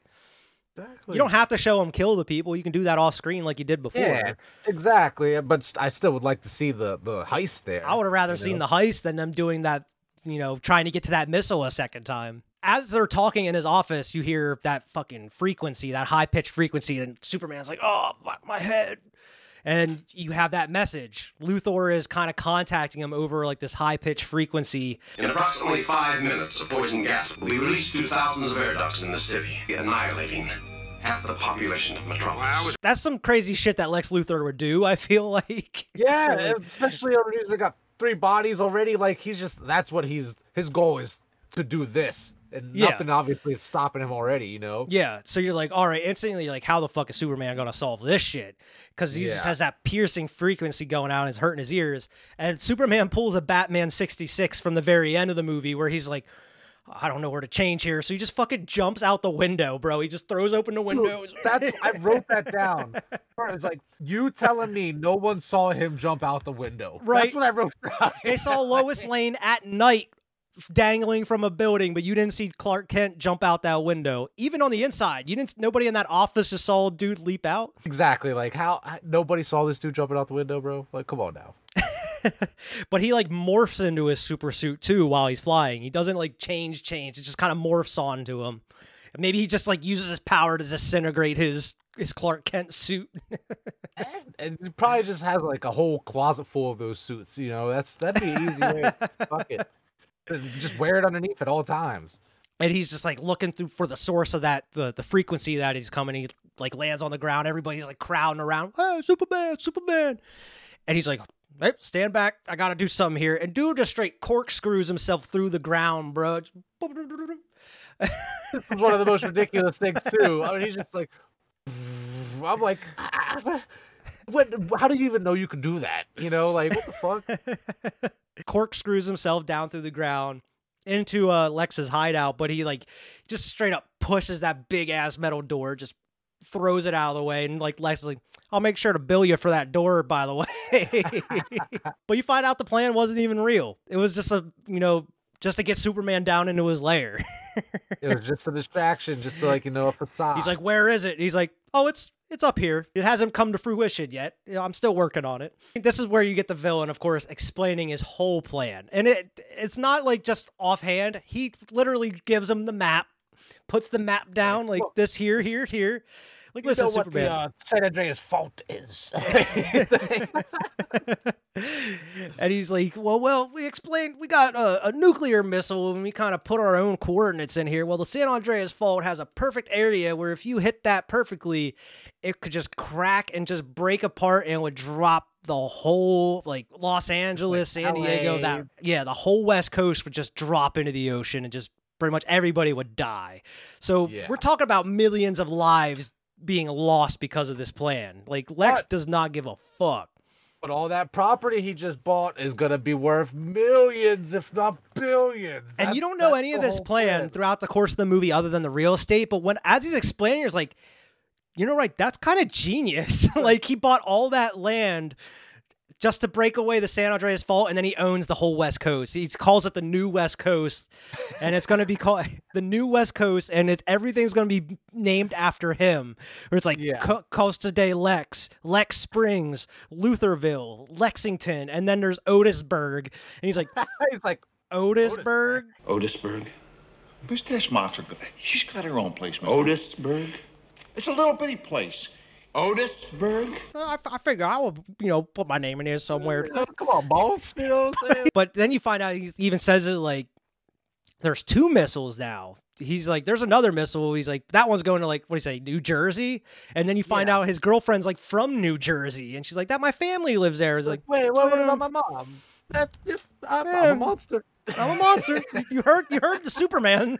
I'm a monster. You kind of cut back to like the military is trying to figure out what's happening with their missiles because like it's supposed to be like a test or some shit, but they're actually flying off and going to other places. They don't know what the fuck's happening. But yeah, you find out there's 2 rockets. One is going to like the San Andreas fault area. One's going to be going on the other side of the other side of the country, which is for a good reason. He doesn't want Superman to be able to stop both of these missiles. And he says, you can't. You're not going to be able to stop both of these missiles. He puts him in a Dark Knight situation. Exactly. Just like the Dark Knight situation. Lex has a detonator hidden. And he's like, oh, I have it hidden somewhere. And he's like, kind of like nudging, pointing at the box. Like, hey, it's over here, Superman. You want it? All you got to do is go and grab it and stop me. And like, you would think Superman's like, this is a little too easy. Like, what? You would think something would be up. Like, but nope. He's just like, I'm going to go over here. Just, oh my God, what is that? What the fuck? What the fuck is that? I've never seen this before in my life. I've never seen that. What the hell? I've never felt like this before. I feel terrible. Dying. And this is the other greatest fucking line in the movie that's so quotable by Lex, too. Because he puts like the meteorite, the kryptonite on like a necklace, like a chain, and he puts it around Superman's neck.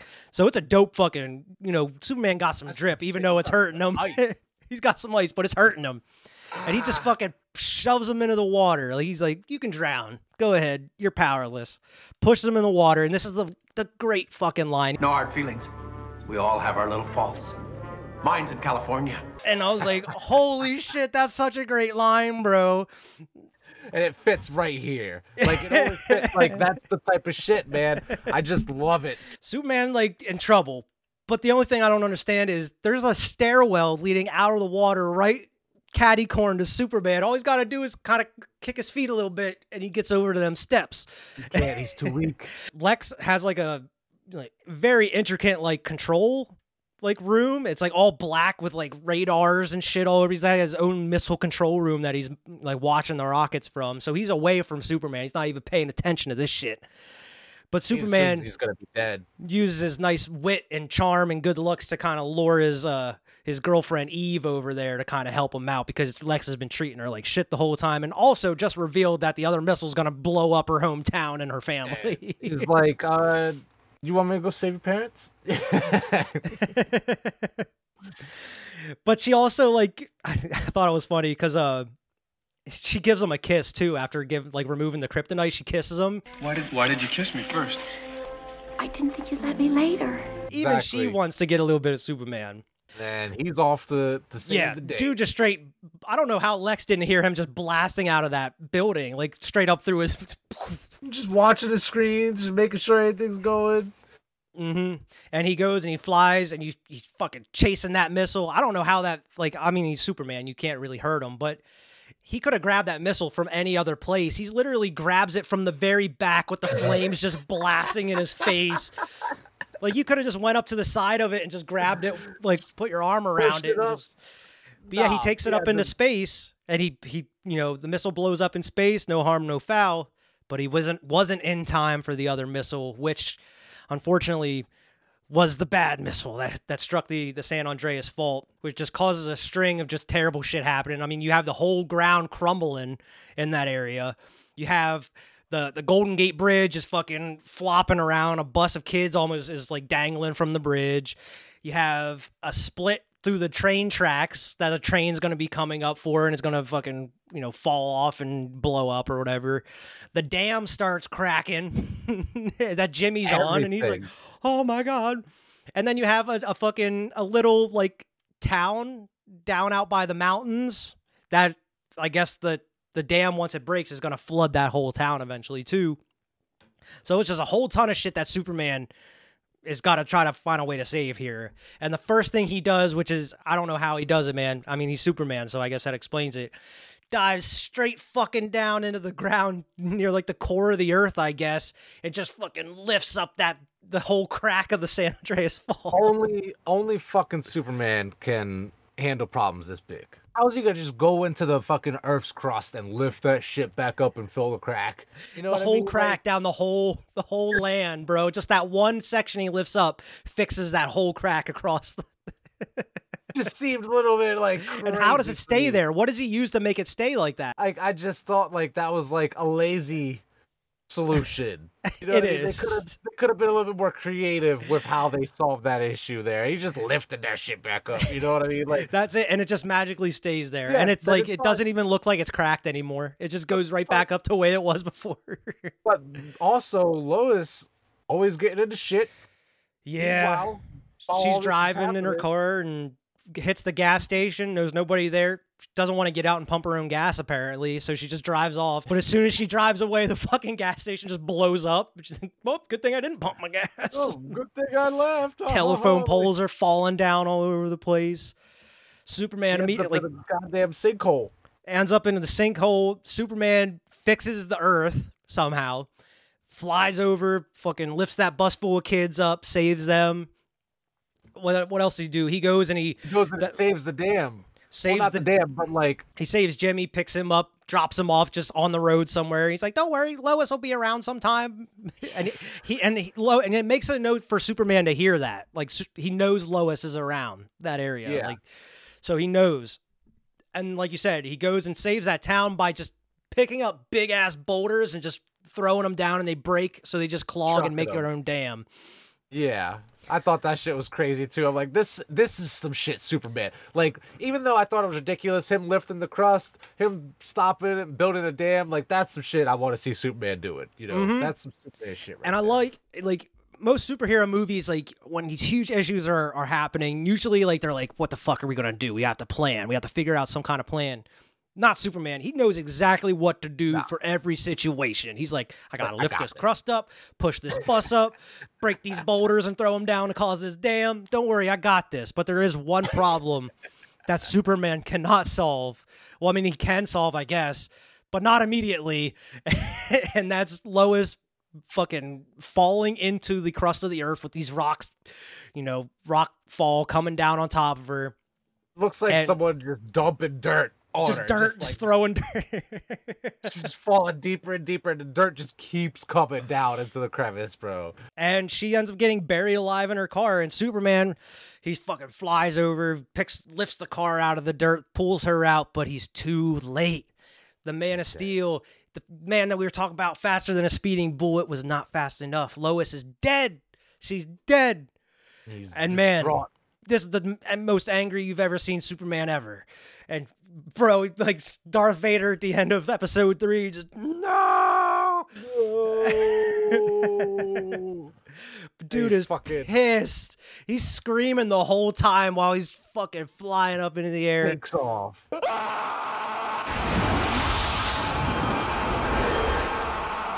I mean, we were talking about how ridiculous him lifting the crust up of the earth was.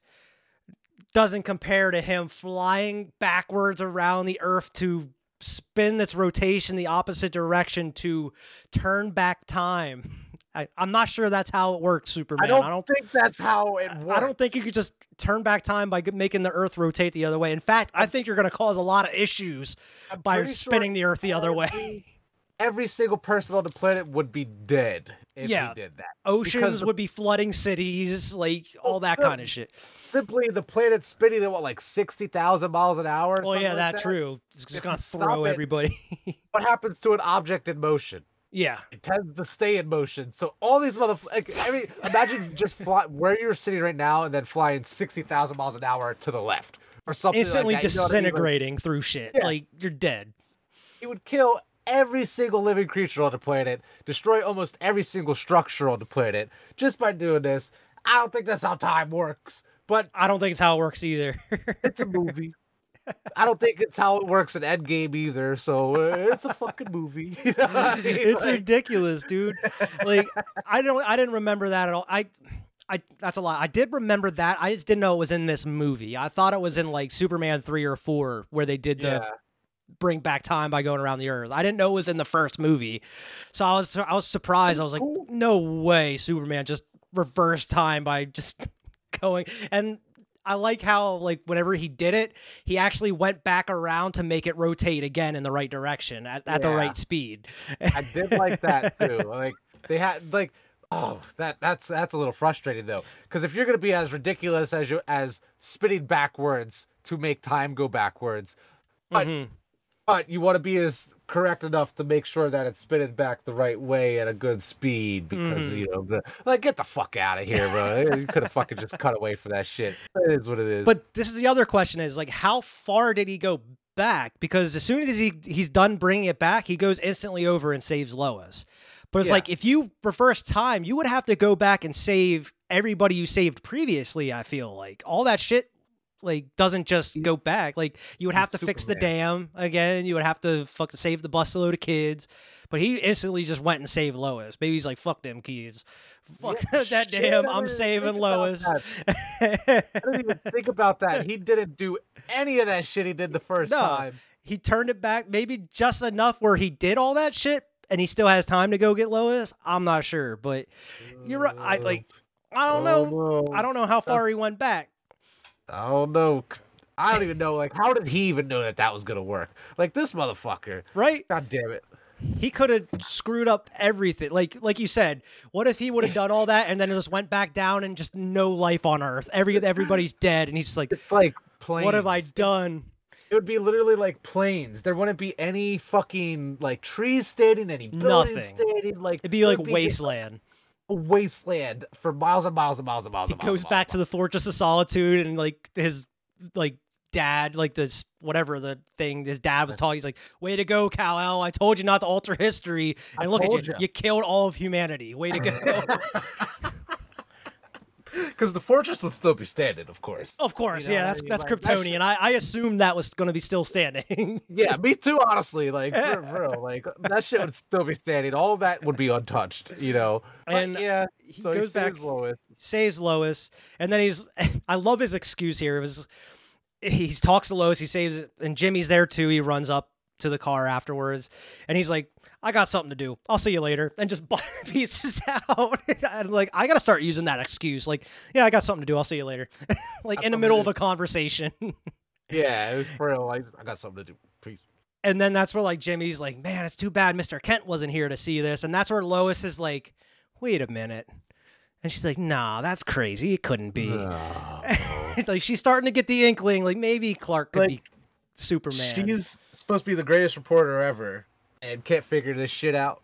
Come on now, get the fuck out of here. Come on now. But there's really, I wish there was more here. Like you could have cut some of the stuff out from the middle to get more of the ending, because as soon as he's like, "Yep, I got something to do. I'll see you later," he pieces out. It cuts to immediately him just dropping Otis and Lex off at jail, just flying down into the middle of the jail yard, holding him, and he just drops him off. Lex's wig flies off, and he's bald in this scene. Finally, you actually get to see Lex with his bald hair, with his bald head, no hair, and he's, "I'm the greatest criminal mastermind of all time," like such and such. You know, he's ranting, raving, and I like how when he's ranting, Otis is just saying everything he's saying, like right after he says it. He's like, "Shut up!" Yeah, yeah. And the fucking, I guess the warden of the prison's like, "Thank you, Superman. We're glad to have you here."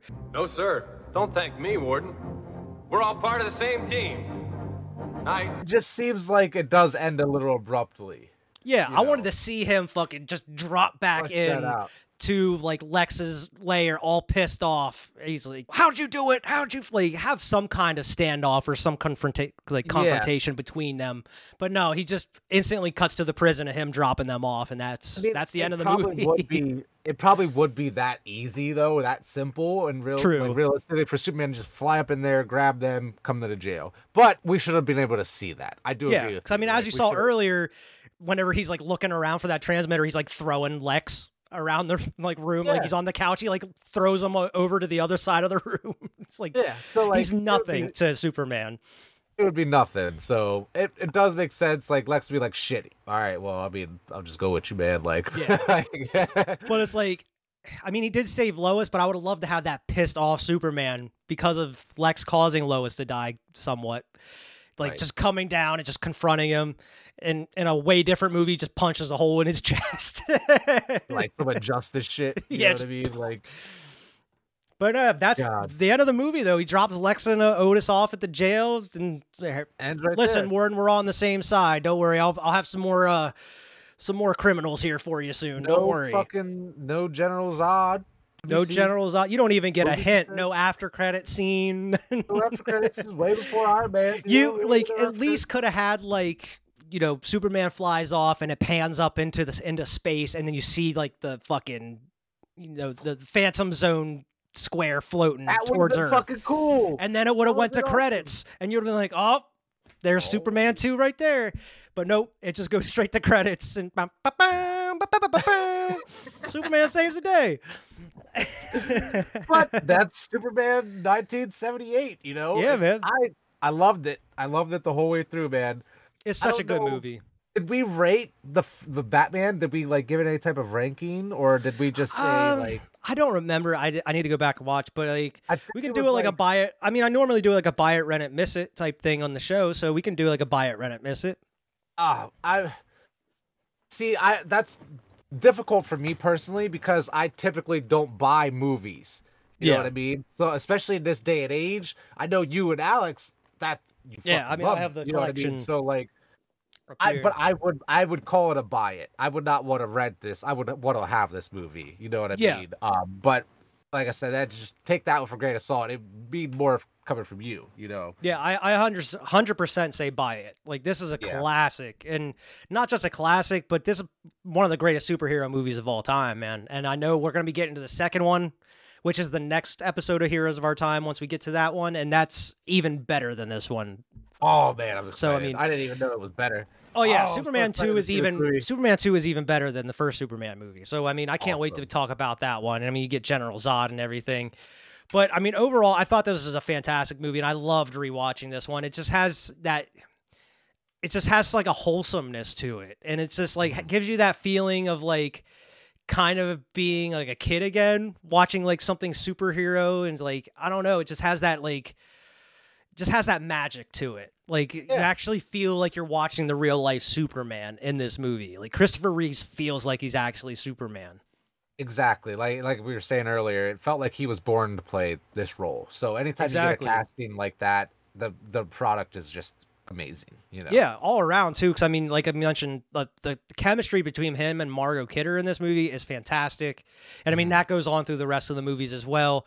Gene Hackman is just fantastic as Lex Luthor, just hamming it up in certain scenes. The comedic elements between him and Otis. I mean, you get to see them in the sequels. You get to see.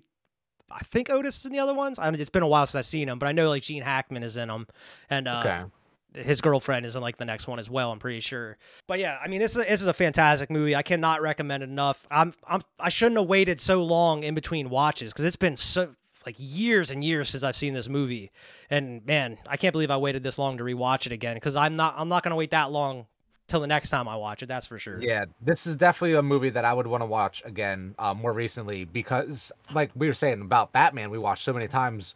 I didn't get that same opportunity with this one, and I would have liked to watch this one more. So I'm going to watch the second one next, but I would love to rewatch this here.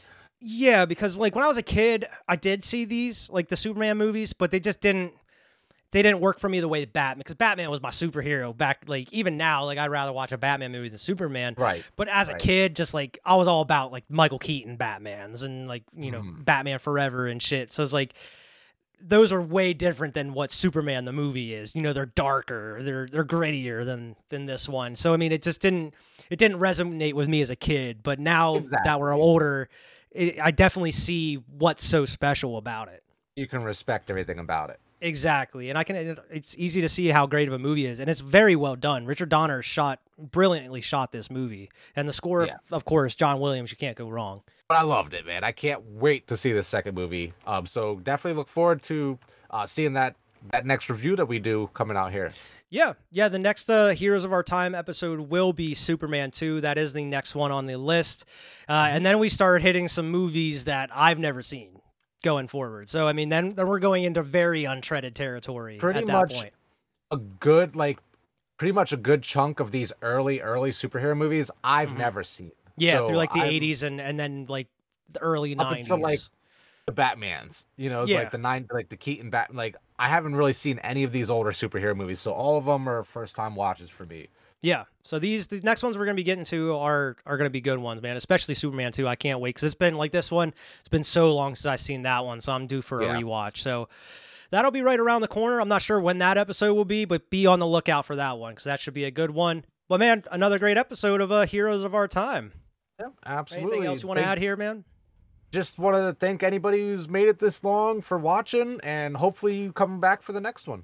Yeah, of course. Make sure to like, share, and subscribe. Go check us out on Twitter, Instagram at Cinema Trip Reviews. Check us out wherever you get your podcasts. Pretty much available everywhere. Drop in, leave us a good review there. And we will see everybody next time.